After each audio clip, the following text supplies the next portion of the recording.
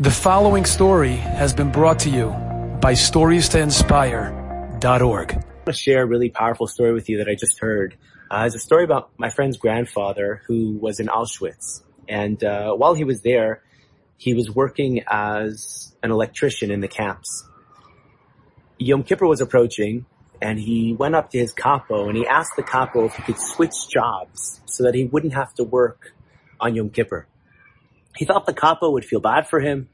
Unfortunately, it was the opposite. The capo ended up bringing him to his supervisor, and the supervisor whipped him and beat him so badly that he had scars all over himself.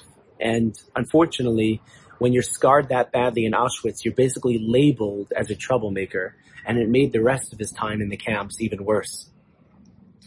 Long story short, thank God he ends up surviving, and he comes to America, and he opens up a factory.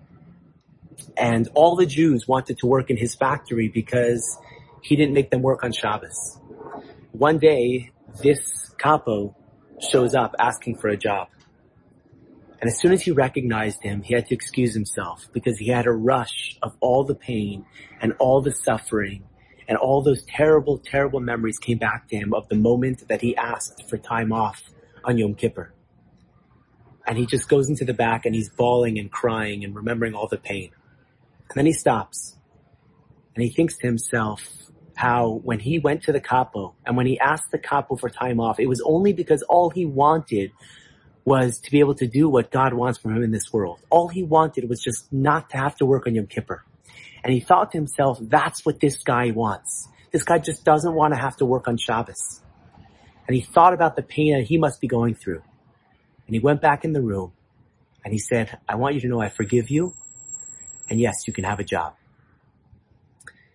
You know, Yom Kippur is a time when traditionally we all go up to each other and we ask each other forgiveness. And we hopefully grant each other forgiveness. But it's not always so easy. Because when we begin to think back to the pain and the suffering that the person caused us, it's sometimes hard to let go. But if we can really get into the mindset of the other person, if we can really begin to think, what are they going through? Look how they're bearing this pain and look how badly they feel. Then maybe it'll be a little bit easier for us to let go and to forgive and to finally take that burden and the grudge that we're holding and just release it all. And the same thing when it comes to asking forgiveness. You know, when it comes to asking somebody's forgiveness, sometimes it's hard to muster up the energy and the courage to do it.